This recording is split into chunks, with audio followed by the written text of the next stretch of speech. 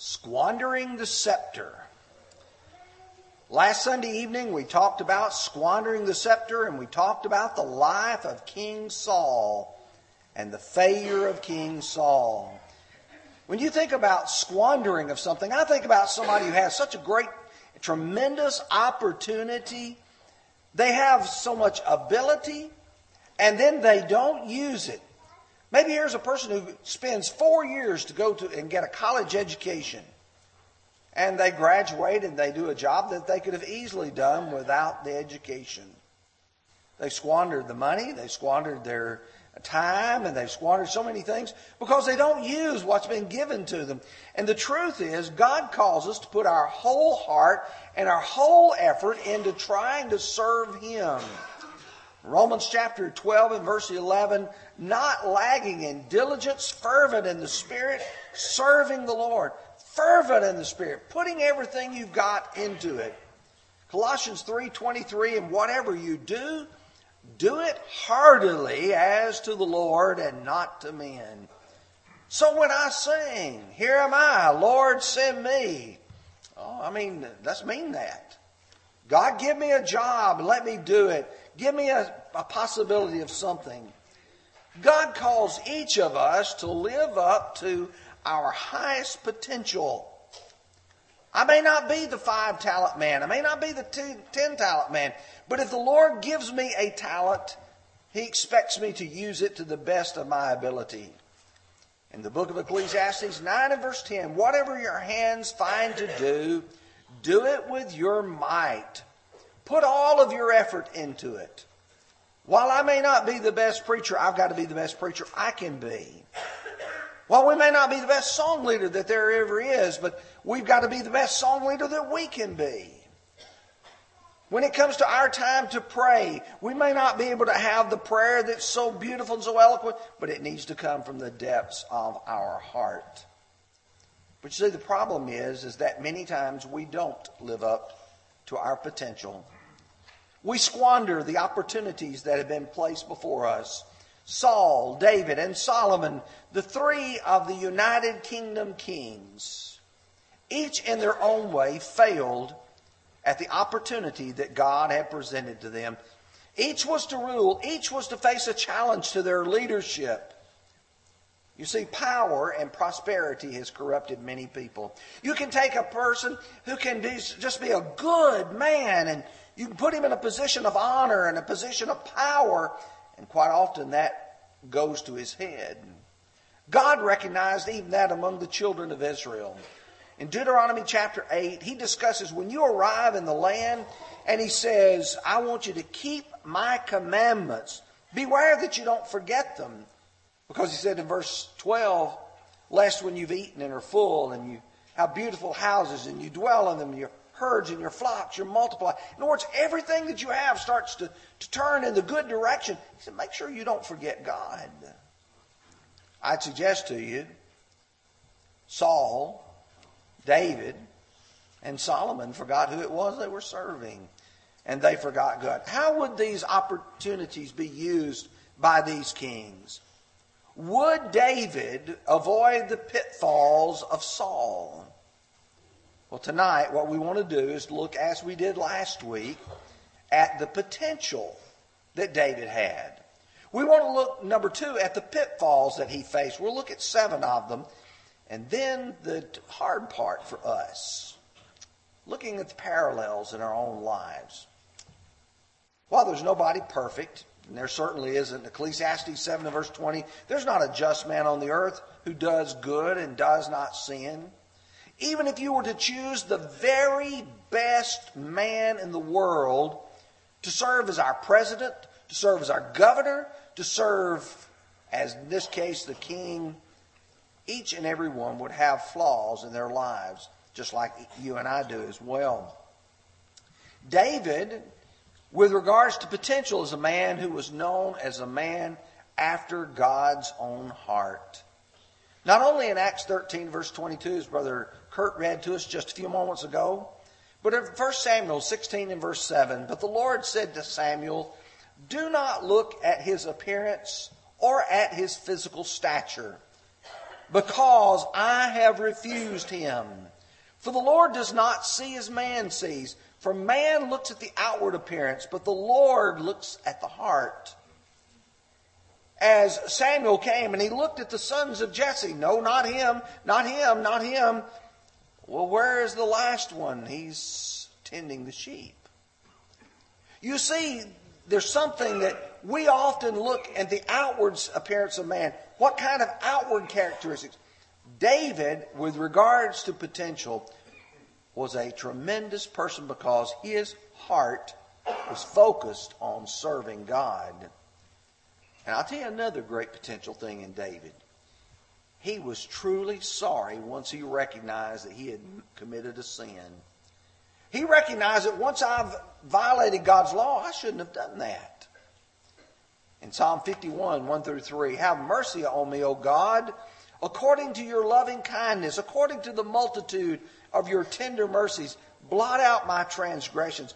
Wash me from my iniquity and cleanse me from my sin. For I acknowledge my transgressions, and my sin is always before me. I acknowledge.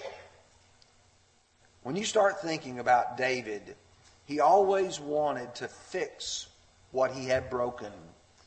When David sinned and he became aware of his sin, he was a man of a tender heart. In 2 Samuel 12, verse 13, he said, I have sinned against the Lord. When David numbered the children of Israel, he said, O Lord, take away the iniquity of your servant, for I have done very foolishly. Psalm 32, 5 through 7, I acknowledged my sin to you, and my iniquity I have not hidden. I said, I will confess my transgressions to the Lord, and you forgave the iniquity of my sin. You know, see, David, in all of these instances, recognized, yes, I failed, but God, I want to do what's right. I want you to deliver me and help me do what I ought to do. Of the penitential psalms, like Psalm 32, also Psalm 51, 10 through 15, create in me a clean heart, O God, and renew a right or steadfast spirit within me. Do not cast me away from your presence, and do not take away your Holy Spirit from me. Restore me to the joy of your salvation. You see, David looked at God and said, God, I recognize my failures. I want to make things right. Well, there are 7 pitfalls that David fell into. You see, as he was facing his life, and he was facing all of these challenges, David, even though his heart many times was in the right place, he did the wrong thing. And so what we're going to do is we're going to look at these 7 very briefly before we start looking at the parallels. Number 1, David failed to respect God's order. If you'll turn with me in your Bibles to 1 Chronicles chapter 13.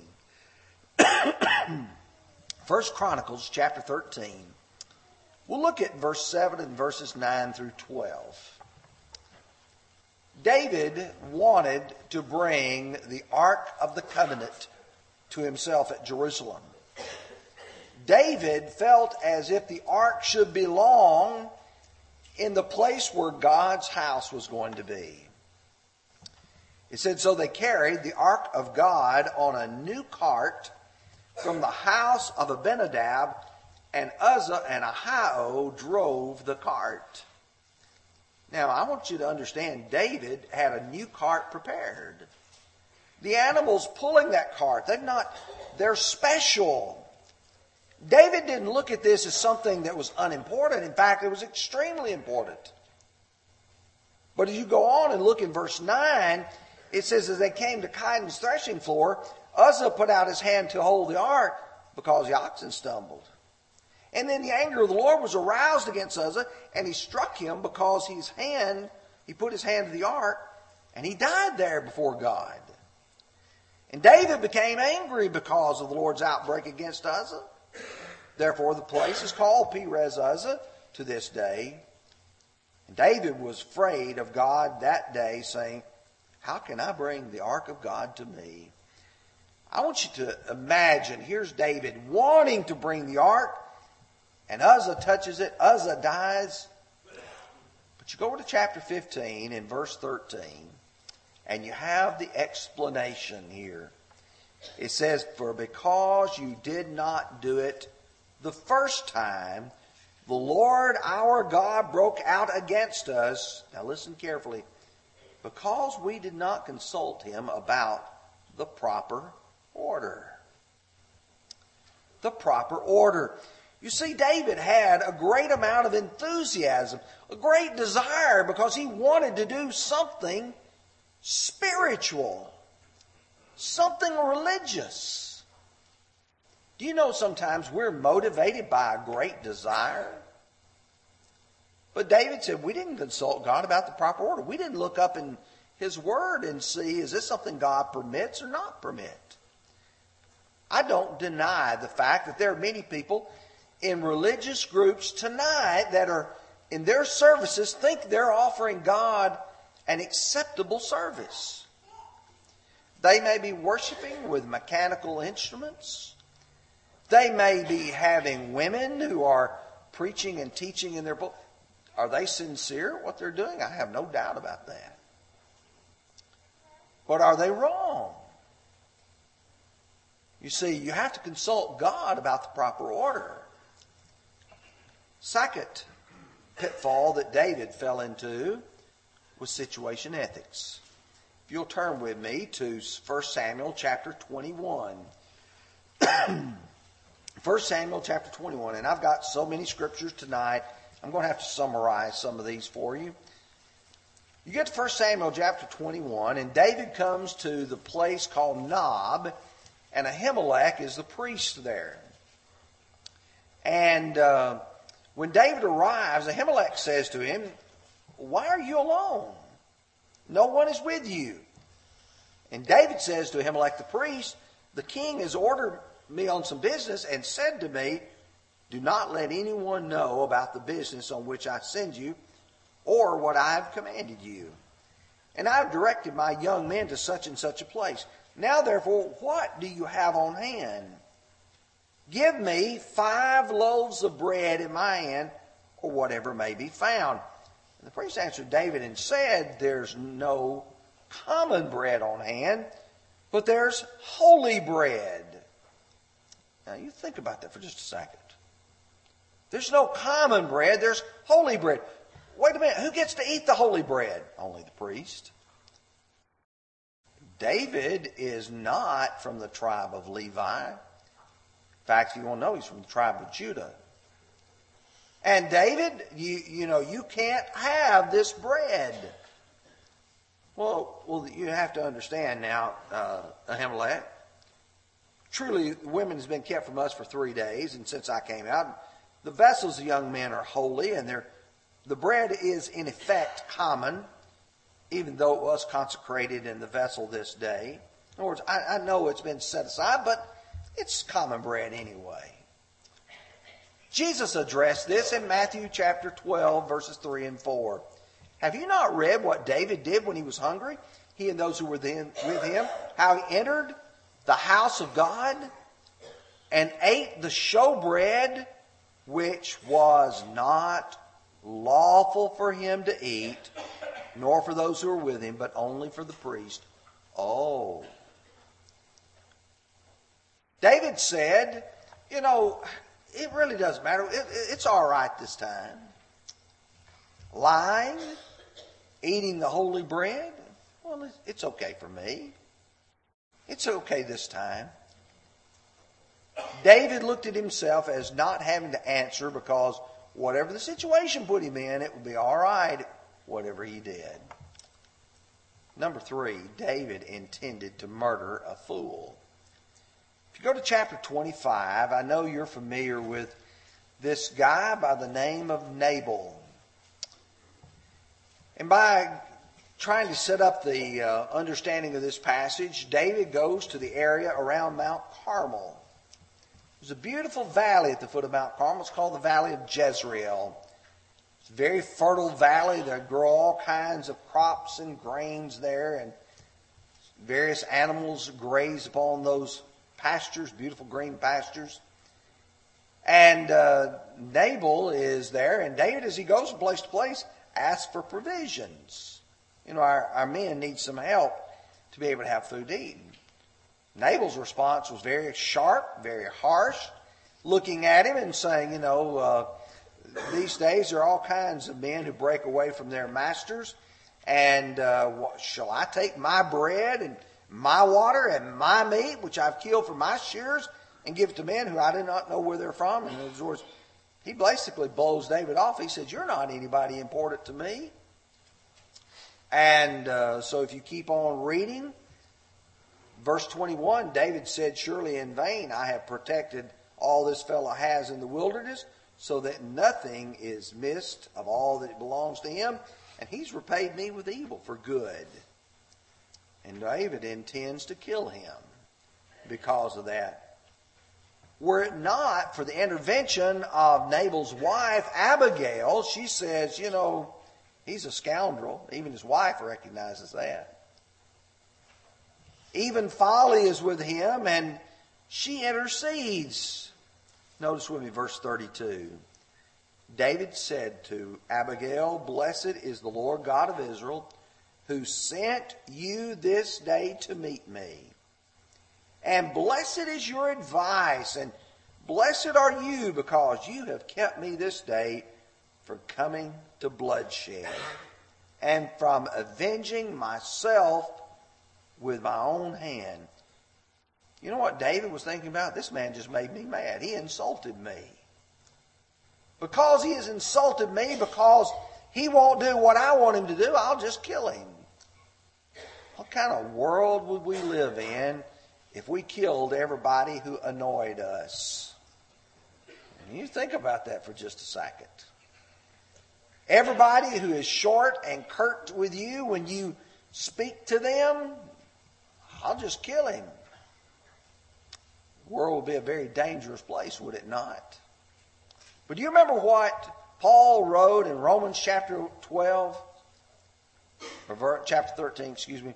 Beloved, avenge not yourselves, but give place to wrath. For it is written, I will repay, says the Lord. God is the one who is to take the vengeance, not us. He almost murdered a man because of that. And because of that, Nabal ended up dying, but it was by God's hand and not by Nabal's, or not by David's. Next is perhaps the one that is the most notable, and that is David's lust and adultery. The Lord had blessed David in a number of different ways.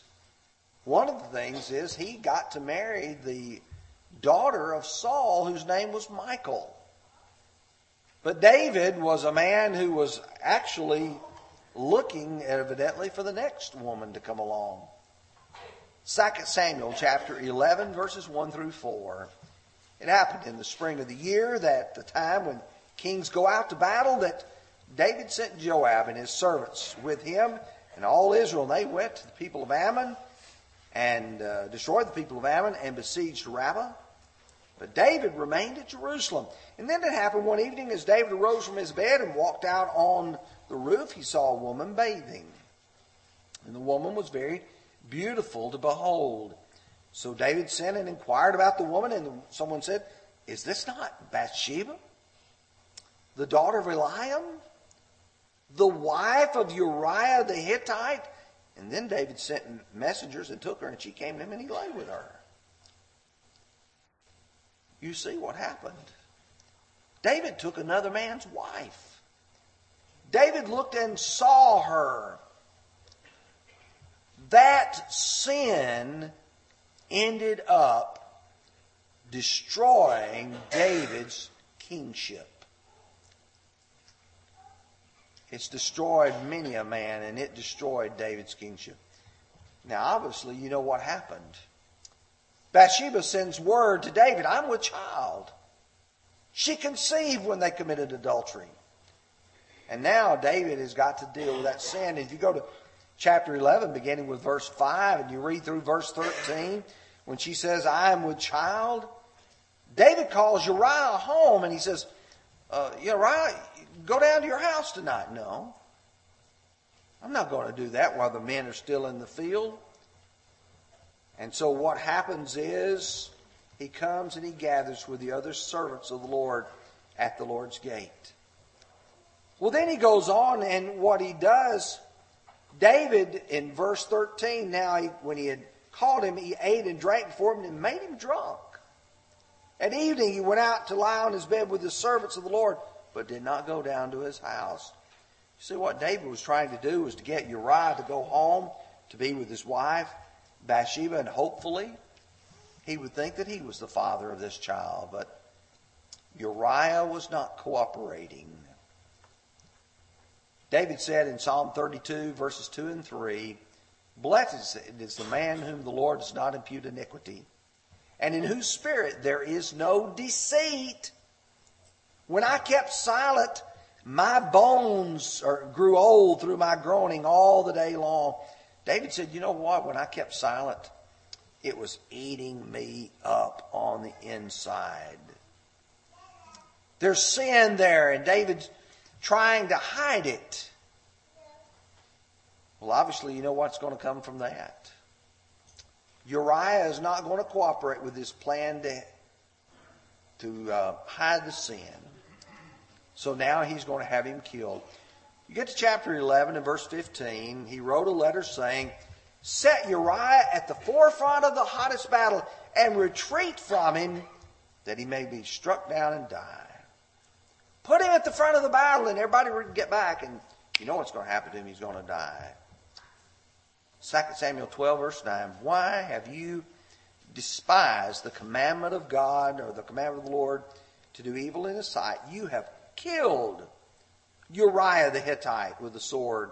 You've taken his wife to be your wife, and you have killed him with the sword of the people of Ammon. There's 3 things wrong that you did there, David. You killed a good man. You see, Uriah was a good soldier. He was a loyal soldier. When he came back, he didn't go to his house and live it up. No, he showed respect for the position that he had. He was a good man who didn't deserve to die. But number 7, David numbered the children of Israel. If you'll turn with me now to 2 Samuel chapter 24. This is something that we often just sort of brush over, but this was really a serious matter. Let me read to you verses 2 and 3, and we're going to draw attention particularly to the latter part of verse 3. So the king said to Joab, the commander of the army who was with him, Now go throughout the tribes of Israel from Dan to Beersheba, and count the people that I may know the number of the people. And Joab said to the king, Now may the Lord your God add to the king a people 100 times more than they are. And may the eyes of my Lord the king see it. Here's the key part. But why does my Lord the king desire this thing? The numbering. Why do you want to know the number? Why is it important for you to know the number? You drop down to verses 9 and 10. Then Joab gave the sum of the number of the people to the king. And there were in Israel 800,000 valiant men who drew the sword, and the men of Judah were 500,000 men. And David's heart condemned him after he had numbered the people. Now stop just a minute there. The question that Joab asked, why do you desire this? Now David's heart, his conscience, condemns him. The reasons that he numbered the people is he wanted to know the number of people I've got to fight a battle. Once David had stood in the valley of Elah with Saul and looking at him and saying, The Lord has delivered me from the paw of the lion and the bear, and he'll deliver me from the hand of this Philistine. This young boy went against this great giant because of his confidence and faith in God. Now David says, let's see how many we've got. How many we can send into battle. His heart condemned him. And it says, so David said to the Lord, I have sinned greatly in what I have done. But now I pray, O Lord, take away the iniquity of your servant, for I have done very foolishly. It's a lack of faith and trust in God. Psalm 33, 16 and 17, no king is saved by the multitude of an army. A mighty man is not delivered by a great strength, and a horse is a vain hope for safety. Neither shall it deliver any by its great strength. You have to learn, David. You can't have enough people to fight against God or to fight against God's plan. Now, very briefly, I'd like to talk about some parallels for ourselves. And you know, if I start looking at the kings, it's almost like looking at children. You know, you got a really good child who never tries to do anything wrong, never messes up. And then you got that mischievous child that seems to get into everything. David was a man after God's own heart. And David messed up. And in that sense, there was a great disappointment with David. Here's a man who could have been the greatest of all kings. And look at what he did. Look at his mistakes. Look at his failures. Sometimes our enthusiasm can get us in trouble. Even people with good hearts and good consciences can make mistakes.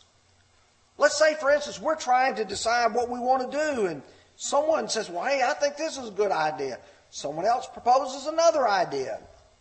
Do you know what we always ought to do? Not just sometimes, but always. Well, what would God want us to do? Has He said anything in His Word that offers some guidance? Let's temper our enthusiasm with knowledge and understanding. You remember Romans chapter 10? Brethren, these people have a zeal for God, but not according to knowledge. For they, being ignorant of God's righteousness and seeking to establish their own righteousness, have not submitted themselves to the righteousness of God. Romans 10, verses 1 through 3. I think about the situation ethics. David tried to rationalize what he was doing to make it acceptable. Maybe we do something, maybe we say something, and someone says, well, they did it first. Someone says something mean and harsh to you. What are you going to do? Return evil for evil? That's not what the Bible tells you to do.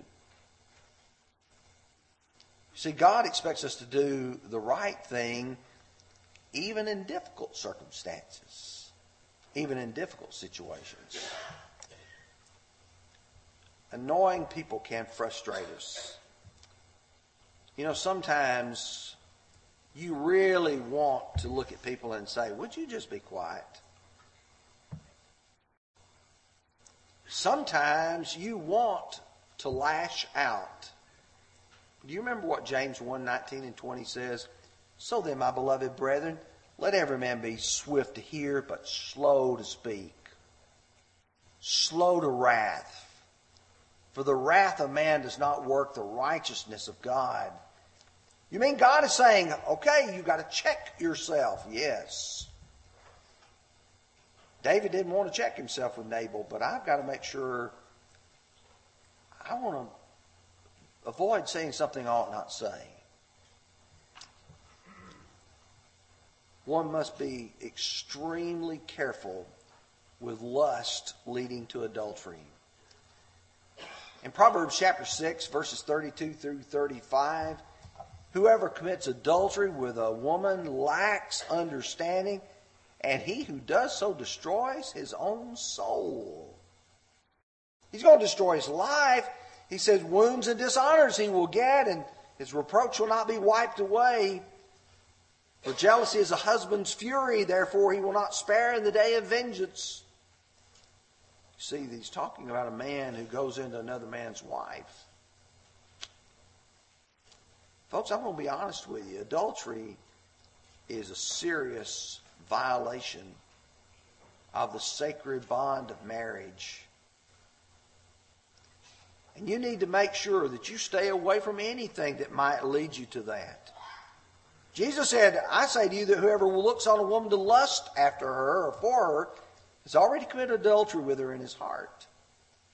You don't look at that person and desire lust like David did for Bathsheba. James warns in James chapter 1, verse 14, but each one is tempted when he's drawn away by his own lust or own desires and enticed. Then when desire is conceived, it gives birth to sin, and sin, when it is full grown, brings forth death. In Romans 13, verse 14, but put you on the Lord Jesus Christ and make no provision for the flesh to fulfill its lust. I used the illustration yesterday at Gatlinburg with the men's class.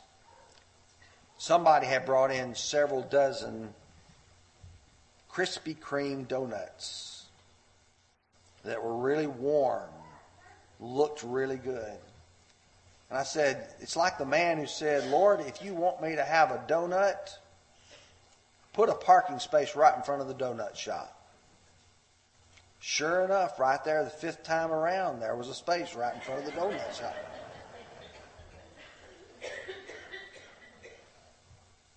If a person wants to commit adultery, you know what's going to happen? They're going to look for opportunities. And sooner or later, an opportunity is going to present itself. We all live with the temptation to cover up rather than to fess up. None of us want to admit our mistakes, our failures. We don't want to come clean with it. But Solomon himself said in Proverbs 28:13, he who covers his sin will not prosper, but whoever confesses and forsakes them will have mercy. Let me go to this last one because I'm fearful that this could be something that those of us in the Lord's church can be guilty of. Numbers are about man's strength, not God. Is there anything wrong with our posting the number of people present? Look at the board today, look at it last week. We can become obsessed by numbers. If our desire, you remember, go back, Joab asked the question to David, why do you desire to do this? Does that number represent precious souls about whom we are concerned? Does the increase in the number say that reflects that many more people who are worshiping God? Yes, that's a right motivation. But what if we're looking at it and say, hey, if we got so many people, look what we can do. Then we're wrong. See, God never wanted us to say, our numbers make us who we are. No. God makes us who we are. Let me give you a great illustration, then I'm going to sum this up. Judges chapter 7, verses 2 through 7. You remember God chose Gideon to go and deliver the children of Israel from the Midianites. And he tells him in verse 2, he says, the people who are with you are too many for me. Too many? Yes. He said, lest Israel claim glory for itself against me. Look what we did. So he said, tell everybody that's fearful and afraid, go home. 22,000 goes, packed up, went home. God said there's still too many. 10,000 people left. We'll bring them down to the water. See how they drink the water. Some's going to lap like a dog. Someone's going to get on their knees. The Lord said that 300 people those are the ones I'm going to deliver Israel from the Midianites. 300 from 32,000? Oh, yeah. The reason why is because I want the people to know that I'm the one who brought about the deliverance. God took 12 passionate men, made them apostles, and in the first century they carried the gospel into all the world. You take 12 people committed, and they can do a tremendous thing. David lost the kingdom due to his son. Lost it to his son due to his sin. You get to chapter 15 and you read about Absalom, how he stole the hearts of the children of Israel. And you get to chapter 15, verses 25 and 26. And I want to read this. Then the king said to Zadok, carry the ark of God back into the city. If I find favor in the eyes of the Lord, he will bring me back and show me both it and his dwelling place. But if he says, thus, I have no delight in you, here I am, and let him do unto me as it seems good to him. David recognized, you know what, I'm a broken man now. I recognize I have squandered the opportunity God gave me. Here I am. Maybe God will take me back. Saul had his physical prowess. David had his lust. Solomon's going to have his wisdom. And each of the three are going to fail. At least David made an attempt to correct his wrongs. Still had to face a lot of the consequences, but he made an attempt to correct his wrongs. You know what? I look at myself, and I hope that you're looking at yourself. Here we are in this life, at this moment in our lives, and what are we going to do? Are we going to live up to our greatest potential to be God, what God wants us to be? And someone says, but I've failed. I failed miserably. Yes. But have the attitude of David that says, yes, I failed, but maybe God will take me back. You know the same words of the prodigal son. Maybe my father will make me like one of his hired servants. God is looking for those of us, his children, and to say, it's time to come back home. Maybe you've not ever started. Maybe you've never become a Christian tonight. We'd love for you to become a child of God by being baptized for the remission of your sins. If you need to respond, we're going to sing, There's a Stranger at the Door. Would you come as together we stand and sing?